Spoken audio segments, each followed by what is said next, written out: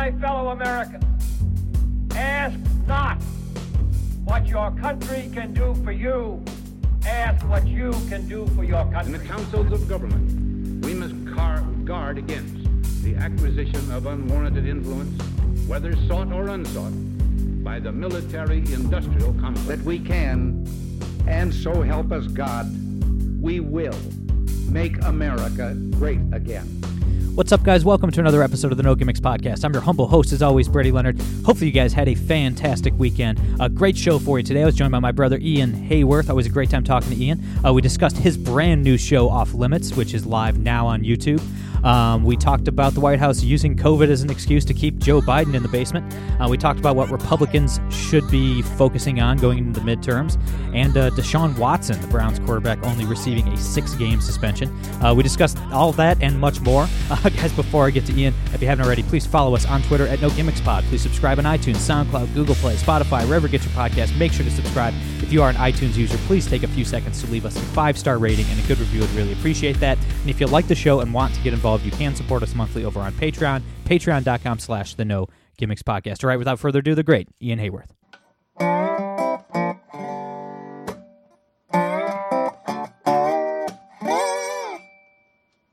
All right, guys, we're here with my brother, Ian Haworth. Ian, how you been, man? I'm doing well. My cat is locked outside my office and is going absolutely insane, so I'm sorry if you can hear a cat yowling in the background. Otherwise, I'm great. My studio is in, like, I don't really have a basement, but it's kind of a basement. It's like half underground, kind of one of those half basement deals.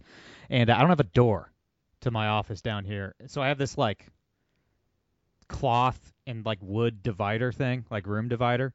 And I have to literally barricade it when I'm doing the podcast because my cats will, like, push their way in and, like, jump on me, jump on my lap, mess with the microphone. I mean, it's like they have it scheduled in their calendar every Monday and Wednesday morning to go mess with me when I'm recording the podcast. It's unbelievable.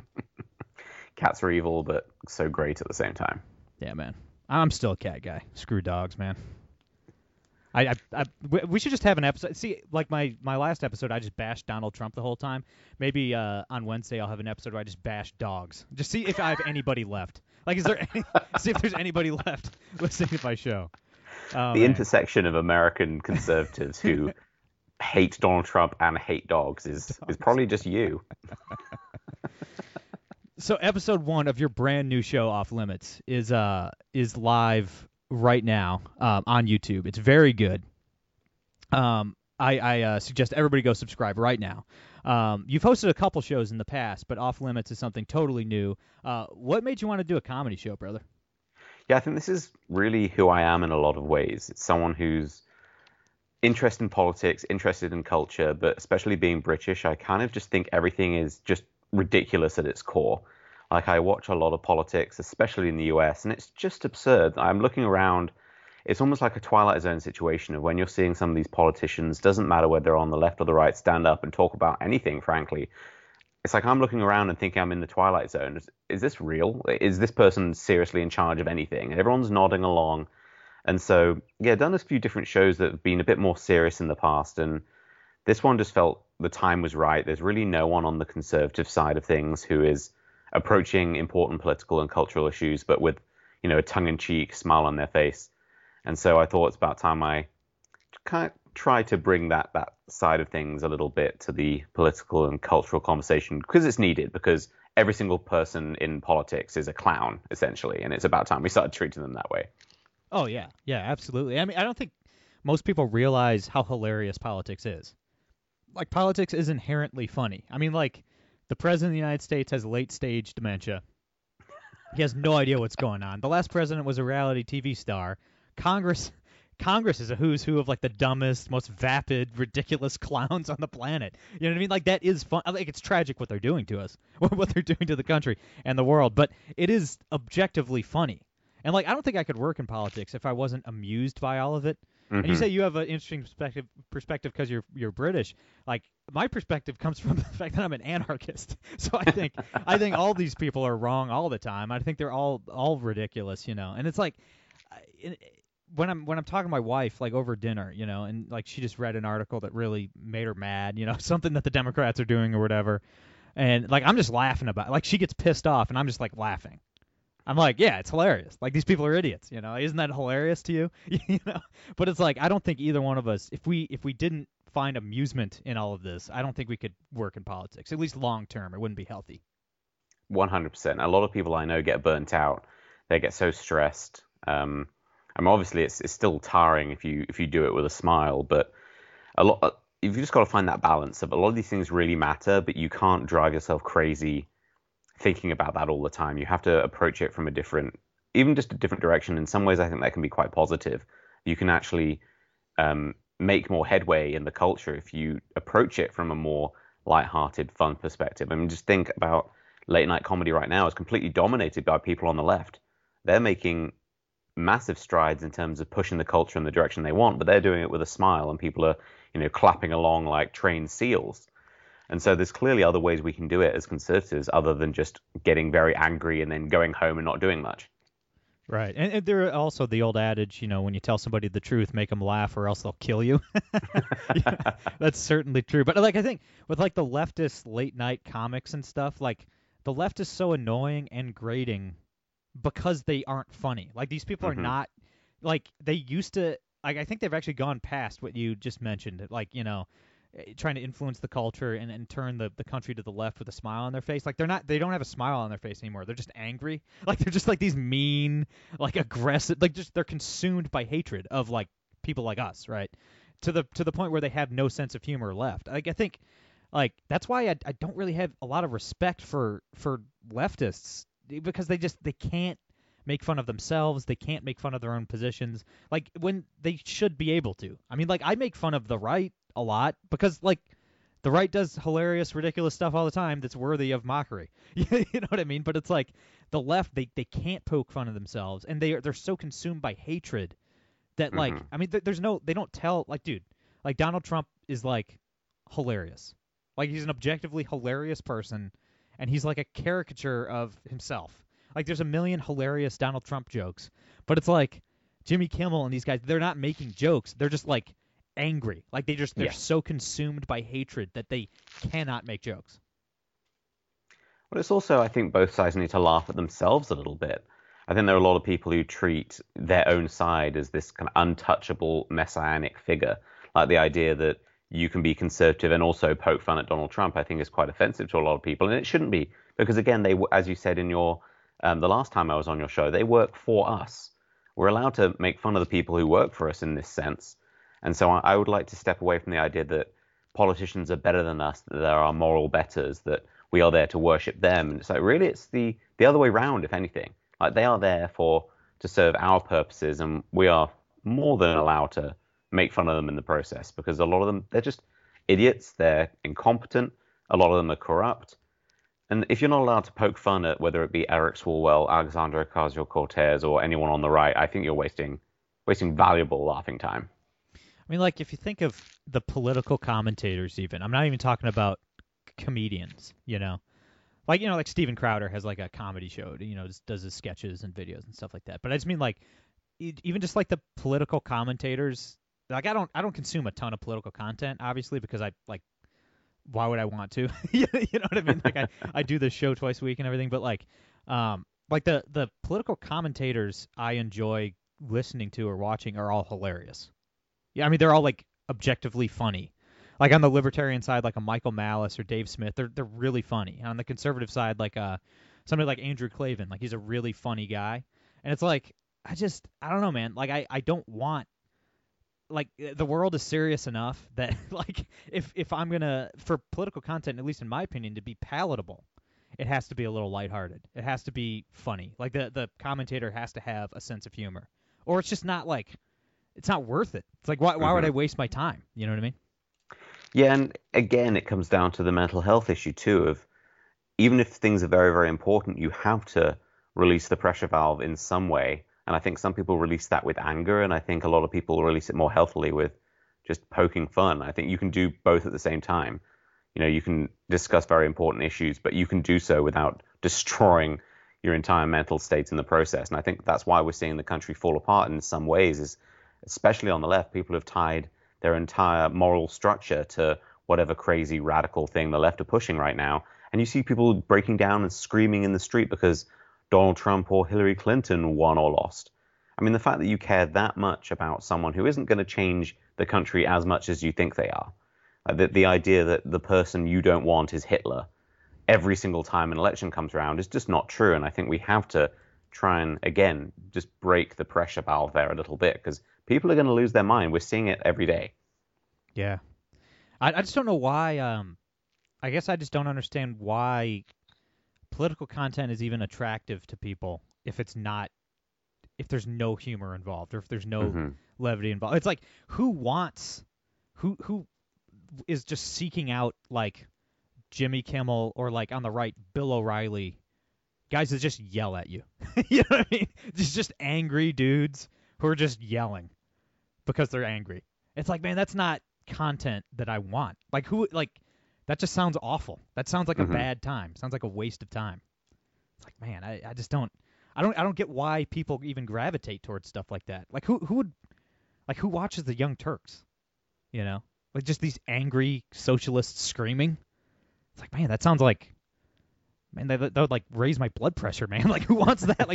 Who needs that in their life? There's like, life is serious enough.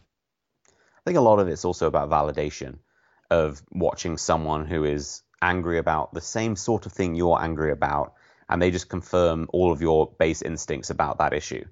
And so rather than watching something that maybe you disagree with, but it informs you in some way or helps you cement your ideas, a lot of people just want confirmation.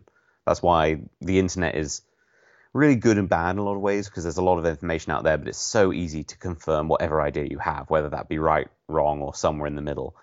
And so I think that's why people gravitate towards the anger, because it's just hitting that base level adrenaline rush you expect from this content of someone is angry about the same thing you're about.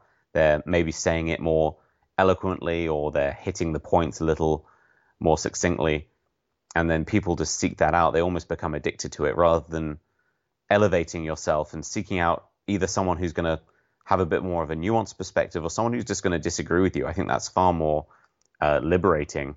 I try and watch content that I disagree with on a regular basis, because one, it's good to know how the other side thinks, but also it forces me to question how I think. And I think everyone needs a little bit of that in their lives. Oh yeah, absolutely.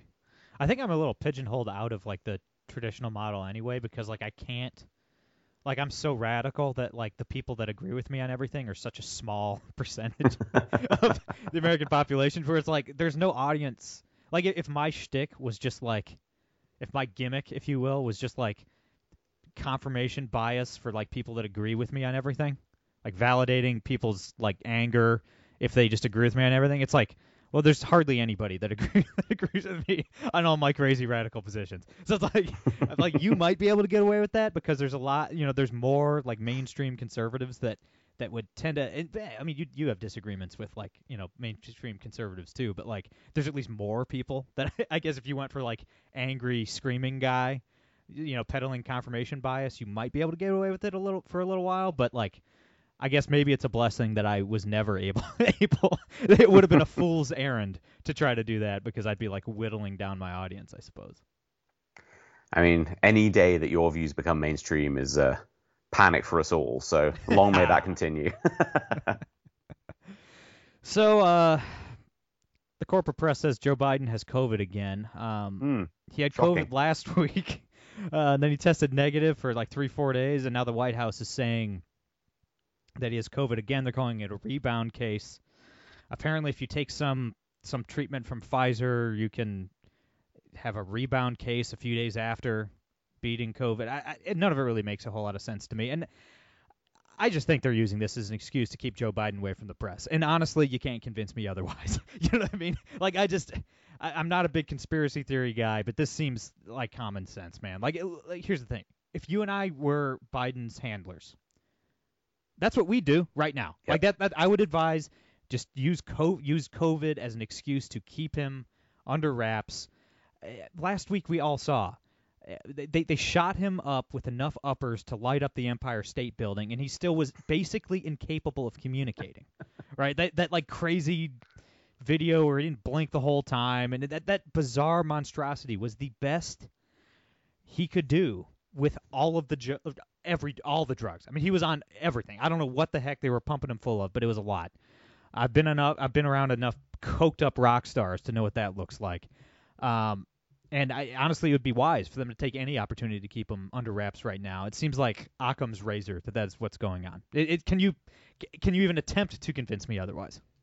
No, I think it's quite obvious. If he was having an amazing week and was on the campaign trail and making positive steps for his administration, then it would be surprising. I think they would lie about him having COVID, even if he did have COVID. I think he would be out regardless. The fact that I'm struggling to think of a worse media moment for a president in the last at least couple of years, certainly in the Biden administration, of that wide-eyed, non-blinking, half-dead president staring into the camera, focusing 25 yards behind the screen. He wasn't there. He didn't blink for 5-10 minutes. It was unbelievable. It was so obvious that he was just past the point of no return. They all know it. Have you noticed in the last couple of months, suddenly all the media have woken up to the fact that Joe Biden is a very old man who doesn't know where he is?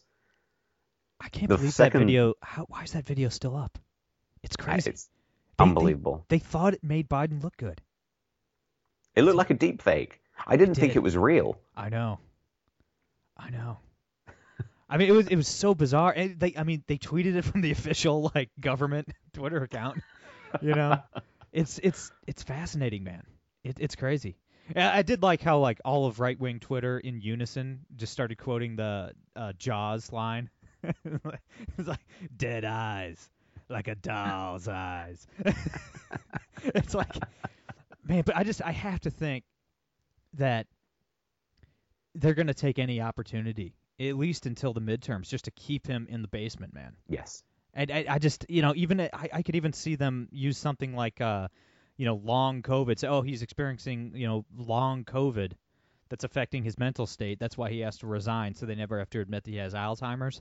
I could even see something like that happening. Who knows? I guess it would all depend on who, if they look at the bench and see somebody that they think could actually beat a Republican in a general election. But yeah, I just truly, Occam's razor says that this is BS.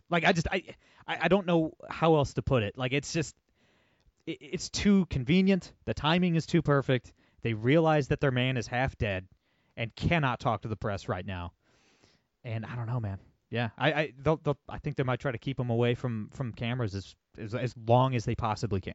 Well, they should. As you said, if you or I were on his campaign team or in his staff, the goal would be to keep him out of the camera as much as possible. He won an election from a basement doing practically nothing. And so I don't see why he can't do the same as president. It's obviously not good for the country, but on a selfish level from his perspective, the less he's in front of the camera shoving his foot in his own mouth, the better. The problem for the Democrats is they have no one on the bench. I mean, who are they going to put up? Kamala Harris, who is just awful in every single way. Pete Buttigieg is the main guy they're trying to push because all the intellectuals like him, even though he doesn't actually say anything of any value. He just sounds smart while doing nothing.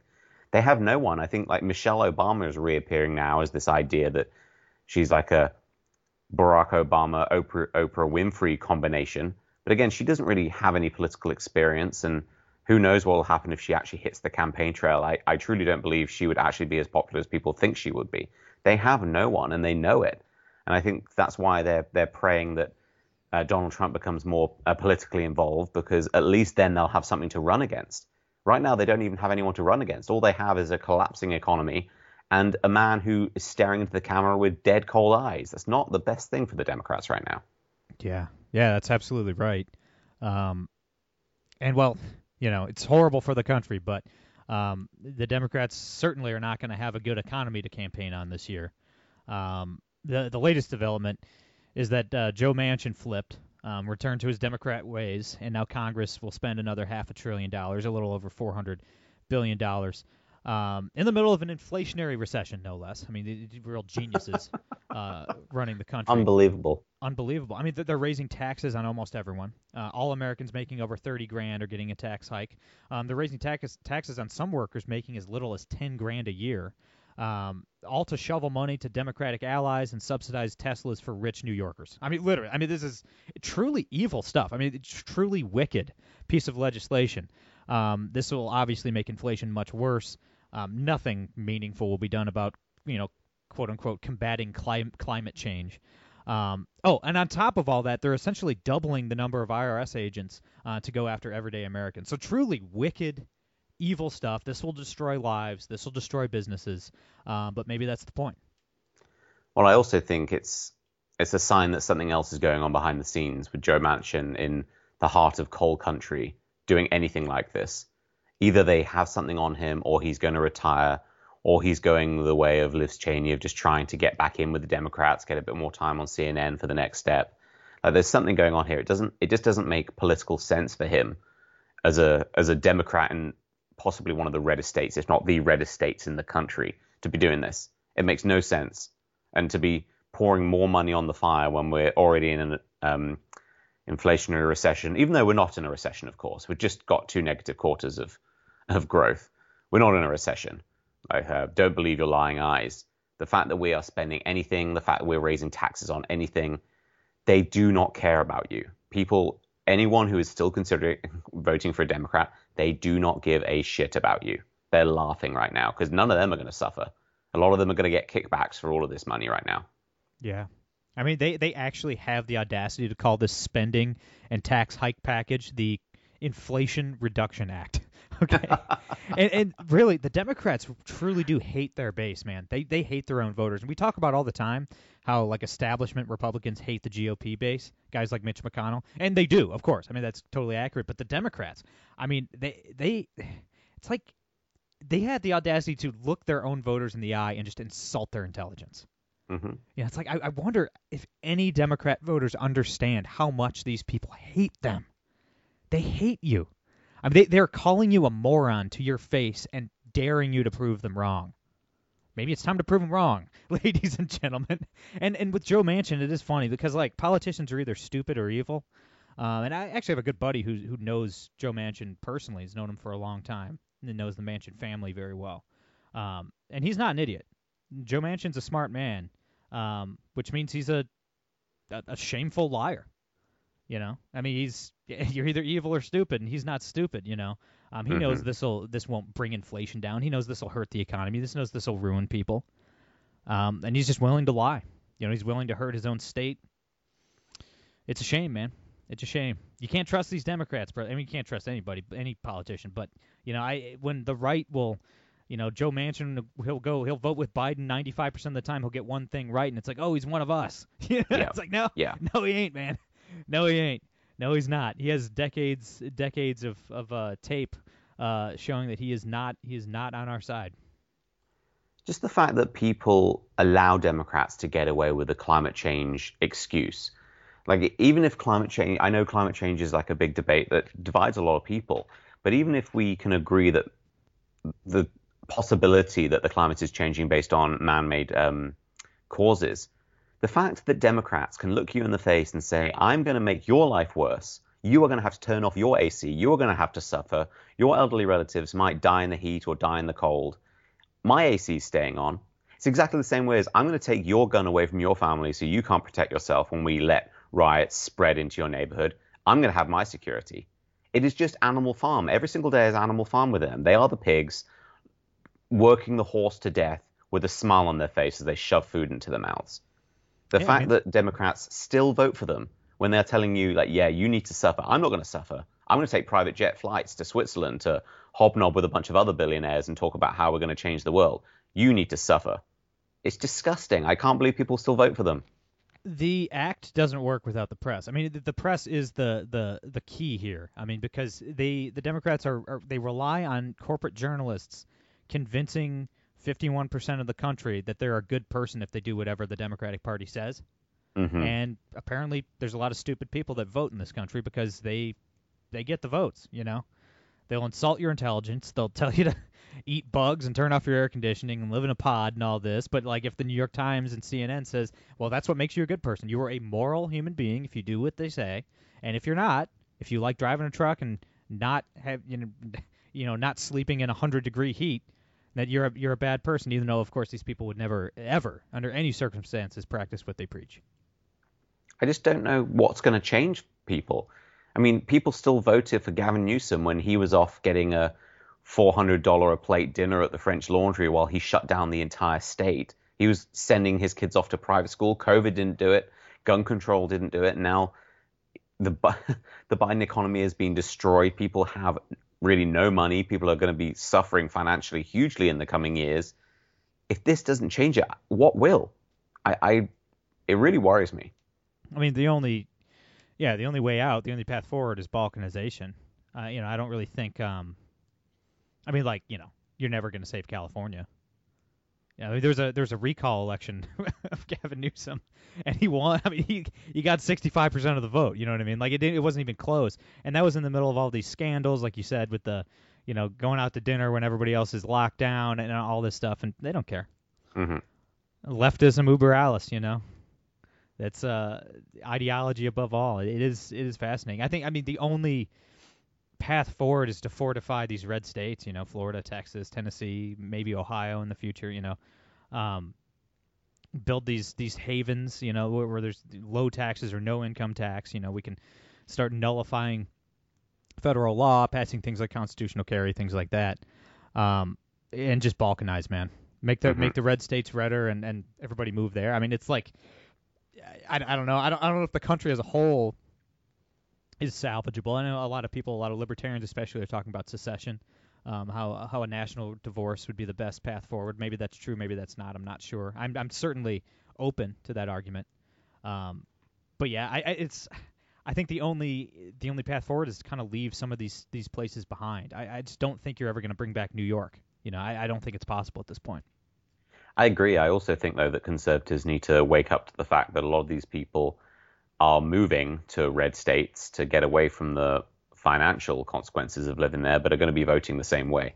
I think 2022 and 2024, a lot of people are going to realize that maybe hundreds of thousands of Democrats moving to Texas and Florida and Tennessee and all these places is going to have a voting outcome that they are simply not prepared for. We're just celebrating the fact that, California's losing this many people per month. Yeah, and those people are going to vote the same because people tend to vote the same. It takes a lot to change people's minds in terms of how they vote in a binary system. And the GOP especially just needs to wake up and really mobilize around these real issues and prepare, because I think we're being very complacent and just saying, like, Joe Biden's so bad, of course they'd vote for us. You got to have more than reason than the other guy sucks right now, because we are not playing with a 50-50 deck. We're not playing with a fair die. Everything is slanted against us, and we need to be fighting on every single front. And the fact is we're not. And if we lose, it's going to be really, really bad. I totally agree with that Republicans are complacent. I mean, look at like the Senate candidates that GOP primary voters nominated. I mean, it's the worst slate of candidates I've seen in my entire life. Herschel Walker, Mehmet Oz. I mean, these people are an absolute joke. I mean, even J.D. Vance in Ohio, he should be winning by 25 points, and he's like polling even with the Democrat. I mean, it's a complete joke. Trump endorsed the wrong people. Voters voted for the wrong people. I mean, just like it's like they looked at like who's least likely to beat a Democrat in the general election, and then they all went out in droves and voted for that person. It's terrible. So we need to educate these voters, hopefully get them to the point where they stop making these mistakes in primaries. But going back to what you said originally with, you think Democrats moving to Texas and Florida are going to be able to flip these states blue, and I don't. That is a concern that should be taken seriously, but I don't think it's as bad as you think, because like white, rich, middle class, upper middle class, and upper class white Democrats will vote the same way no matter what. But the working class and minorities, maybe not so much. You've seen that with the Hispanic vote. I mean, it's like Republicans may actually get a bare majority of the Hispanic vote in the midterms this year, or at least close. They typically get 20%. I mean, by all accounts, they're going to get over 40%, which is huge. And then it's like, it's not like Hispanics are all the same either. Like a majority of Hispanics in Texas vote Republican, where Hispanics in California vote Democrat at over 90%. At a clip over 90%. So it's like, it's not, Hispanics in Florida are not the same as Hispanics in Chicago. You know what I mean? And it's like, I think a lot of those people are willing to change their voting habits, where but yeah, the like the soccer moms, the Karens, the annoying rich elite coastal white people, yeah, they're gonna vote Democrat till the day they die because they're rich, they're comfortable, inflation doesn't really affect them. You know what I mean? So it's like those people might be too far gone, but I don't think the minority vote is. I think Republicans can make massive inroads with minorities in the next couple cycles. Oh, I think so too, and I think they should. I need to do a bit more research on it. Don't think we have a lot of the data on the people who are moving. My concern is a lot of the people who are moving are the kind of rich coastal elite crowd who are happily vacuuming up properties in other states, things like that. I think that's the concern. It's people are just looking at this as a good thing. And I just want to be putting some protections in place in terms of thinking about how we're going to deal with those ideological demographic changes when you have hundreds of thousands of people moving into a city from a very blue state into a very red state. There are going to be changes that I simply don't think we're prepared for right now. Yeah, that's definitely true. And with the complacency, that's absolutely true. I mean, I do think that a lot of people in Republican leadership kind of had for the last 6 months at least this mentality that like it doesn't matter. Like we're just a red wave is coming. The candidates don't even matter too much. Joe Biden's at 30% in the polls, and it's like, I get it, man, but we just saw Roy Moore lose to a socialist in Alabama a couple years ago. Like candidates matter. You can't just nominate anybody you want. Okay, the candidate themselves does matter. Okay, Yep. like, people don't want Herschel Walker. People don't want Dr. Oz, a fake TV doctor living in New Jersey. Okay, like, people in Pennsylvania don't want that. He's about to lose to a man who just had a stroke and hasn't regained the ability to speak. He's going to lose to a mute. That's crazy. That's one, going back to comedy. Like, obviously, pray for John Fetterman. Hopefully he makes a full recovery. But that is hilarious. Like, if we have a senator who can't talk, like, we literally just say a mute senator. That will probably happen this year. So I mean the jokes write themselves, but it's like the fact that we can't even get we can't, like, the Republican candidate can't beat a mute guy. It's like I just don't, like, he hasn't left his house or the hospital or wherever he is since a week before the primary. It's like last week of April. It's the last time he's been seen in public, and Dr. Oz is going to lose to that man by double digits. Like it's crazy. So I don't know how the heck we shake Republican voters out of this mentality that they've had. It's like, I don't know, man. I don't know if it's the Trump endorsement. I don't know if it's just not taking the threat the Democrats pose seriously because Joe Biden's so unpopular. I don't know exactly what it is, but it's bad. It's bad. And if this keeps happening, I mean, we're gonna if we don't retake the Senate, I mean, this would be one of the worst missed opportunities in American electoral history. Absolutely. I think a lot of it comes down to the idea of the silent majority, that I know a lot of conservatives are convinced that conservatives, not moderates and conservatives, but conservatives specifically, are the majority.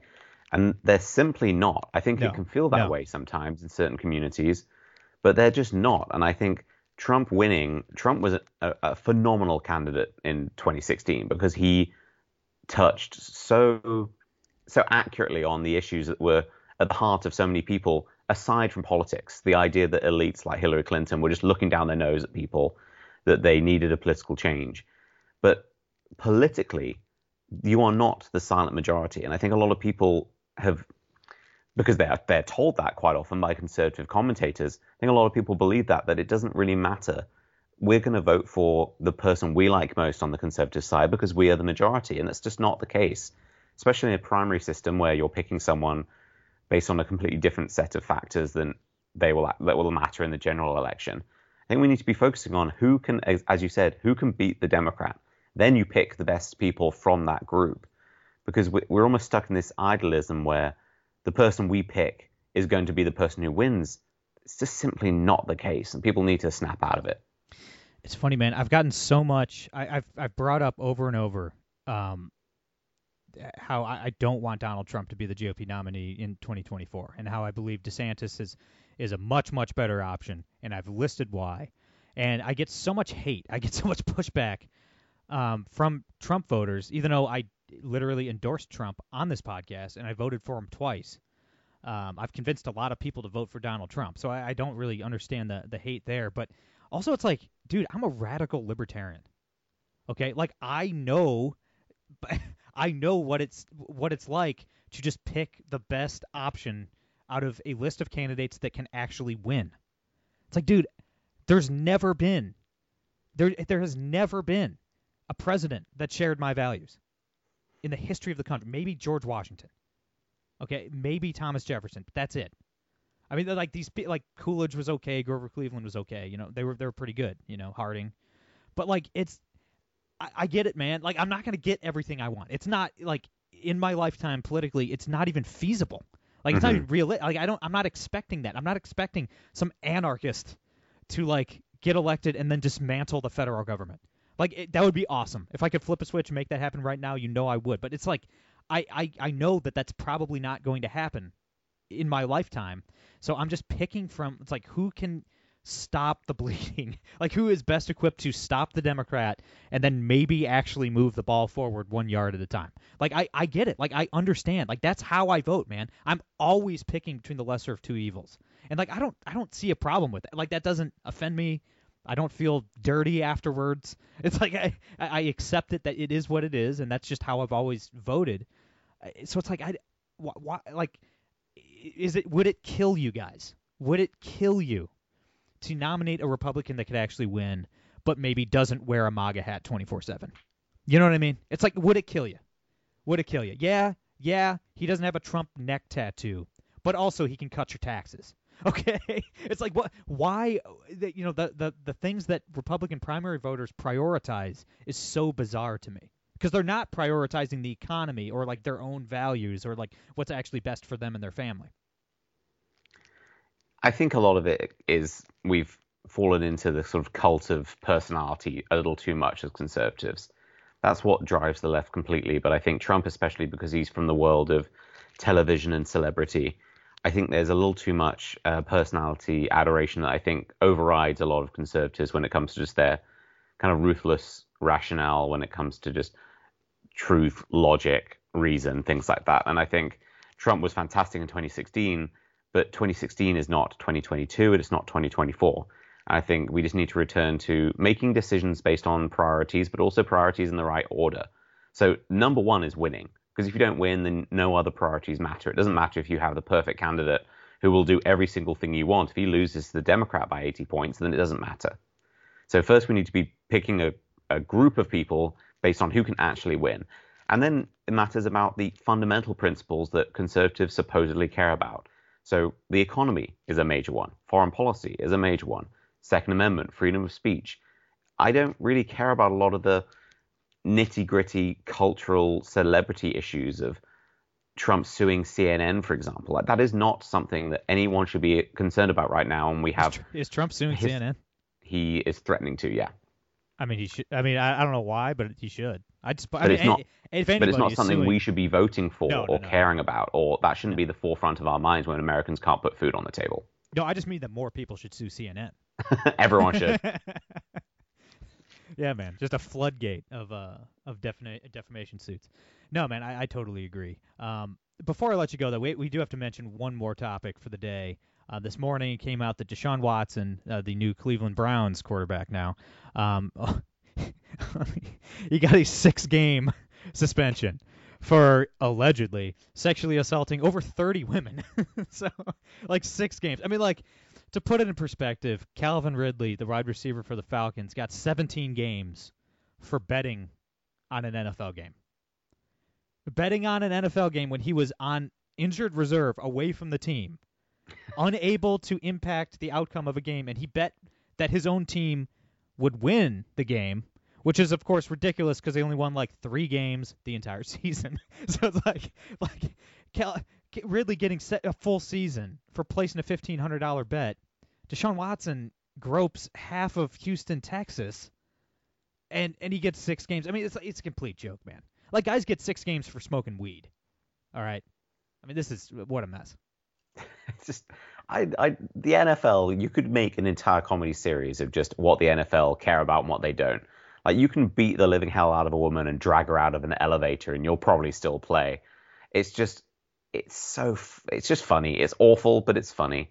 A sport where you've just got people who are practically brain dead smashing into each other and the most bizarre set of morals that they impose. I honestly, I love it. I think it's beyond comedy at this point. They have no morals, and I think it's still funny that people look towards sporting organizations as having any amount of respect. It's just unbelievable. Maybe his punishment is he had to go live in Cleveland. I don't know. I don't know what else the punishment is right now, but you can do what he is likely done, or at least adjacent to have done. The fact is, if you're good at sport, you can get away with anything in our world, and I think that's an unfortunate truth, and a lot of people are starting to realize. Yeah, I mean, if he wasn't like a star quarterback, I'd have to, I don't know, maybe they would have taken it more seriously. I mean, people are trying to compare it to Ben Roethlisberger's case, almost 20 years ago, and there's just nothing in common between the two. I mean, the Big Ben thing was a woman accused him of something. It was a he said, she said. Her story wasn't even remotely believable, and he got 6 games. Deshaun Watson has demonstrated, like, all right, look, even if what he did wasn't illegal, like, he demonstrated a pattern of, at the very least, extremely predatory behavior over the course of multiple years. I mean, like, this guy's, like, a bad guy, man. I mean, like, that's like a sociopath. That's, like, sociopathic behavior. He's, like, legitimately, like, a menace to society. It wasn't like some drunken hookup at the club and it's a he said, she said, nobody knows what happened. I mean, this is, like, psychopath predator behavior. You know what I mean? It's like, I think we'd all probably respect the NFL more if they just said, hey, we're just going to let the legal system, the justice system, just run its course. Like, if there's if he's prosecuted criminally, we'll suspend him. If not, like, we'll just, just let the law run its course and just, let them do their thing, and we're not going to suspend anybody for personal conduct or whatever. I think, like, we'd all respect the NFL more for that. You know what I mean? It's like, but come on, man. It's like you'll get like 8 games for like doing steroids. You'll get 4 or 6 for smoking pot. It's like, come on, man. Like, what? It's a mess. And like you and I were talking before we started recording, it's like, we're still gonna watch. Like, I'd love to. Like, obviously the NFL's a mess. Everybody hates the organization itself. They're a complete joke. But it's like, football's still the most fun sport to watch. So I'm gonna still tune in.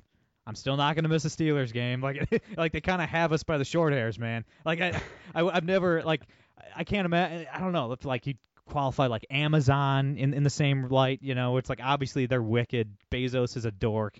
But it's like, man, I still use Amazon all the time, and I'm not gonna stop. So it's like, I wish I had a different opinion. I could, like, actually take a moral stand. But it's like, I'm a huge football fan, huge fantasy football fan. I'm still gonna watch all the games. Is what it is. Well, because the sport is fundamentally unchanged. I also think it's fine to be a sports fan and just enjoy the sport and ignore a lot of the periphery nonsense. I think that's why it was so funny when a lot of people who'd never watched a game of sport in their life were saying, like, I'm going to boycott the NFL when all the kneeling stuff was going on. True sports fans kept watching because it's about the sport. You can have an opinion about the sideline stuff, but fundamentally the sport is unchanged. And so I don't think that's necessarily a problem. I don't think that's hypocritical at all. I still think you can comment on the organization while enjoying the sport and not taking away from the athletes who have worked their entire lives to get to the pinnacle of their profession. But it's still funny. The NFL as an organization and all the other ones, the NBA and the others, they're all jokes. It's just another realm of comedy for us to poke fun at, I guess. Absolutely. I mean, it wouldn't be so annoying if they, as soon as the season is, as soon as they start the regular season, they're going to immediately start running all these commercials and stuff, making these, like, political statements with the NFL logo all over it, like the Black Lives Matter stuff, like all the, we stand for trans people, and all that. They're going to do all that stuff and try to make these moralizing statements while, like, letting, like, a serial rapist play quarterback. It's like, come on, hey, man, like, what are you doing? Like, you can't, one or the other. You really can't ride the fence, man. Like, it's crazy. What are you doing? I mean, I think one of the funniest things that Amy Schumer's ever done, I don't think she's funny at all, but one really funny segment she did a Friday Night Lights parody of just like a Me Too mashup of just respecting women, but also going out onto the field and using your physical strength to take what you want. I think that's always the funniest juxtaposition with the NFL, when you have people who are millionaires because they are good at smashing the living hell out of each other. But we also expect these people to behave like perfect human beings, when we have people who've basically from birth been taught just to use physical strength to take what they want. They don't live in the same world as us. I know that's not an excuse at all for the wrong things they do, but I think it's sometimes wrong to expect people to behave a certain way when their entire life has been pointing them in one direction. And I think that's where the organization goes wrong, is you've got a lot of these young people who are many of them vulnerable, many of them don't have good upbringings. You give them millions of dollars, move them to Vegas, and expect them to be perfect Christians. I think something's wrong there. I actually have seen that Amy Schumer sketch. It's like the only funny thing she's ever done. It's with that guy from Dead Poets Society. I can't remember his name. I can't remember that feller's name. But that was very, very funny. They're trying to convince the players to stop raping women. and then the next sentence is always like, go out there and physically dominate your opponent. And it's like, no, I'll tweet out that sketch as soon as this episode's up, because it is hilarious. I honestly had no idea that actually Amy Schumer's like not even in the sketch really. I mean, she's on the edge drinking, which is what she does best. Yeah, maybe that's why it was so funny. But all right, my brother, where can everybody check out your brand new show, Off Limits, which I highly recommend. Everybody go subscribe right now. Where can everybody check it out, buy the merch, follow you online, all that good stuff? Yeah, if you head over to watchofflimits.com, you can find the YouTube channel there. You can check out the store. You can check out all the other social media. So watchofflimits.com. Everybody check out the site. Everybody follow Ian. He's great. That's all I got for today. I'm Brady Leonard. I'll be back on Wednesday. No gimmicks.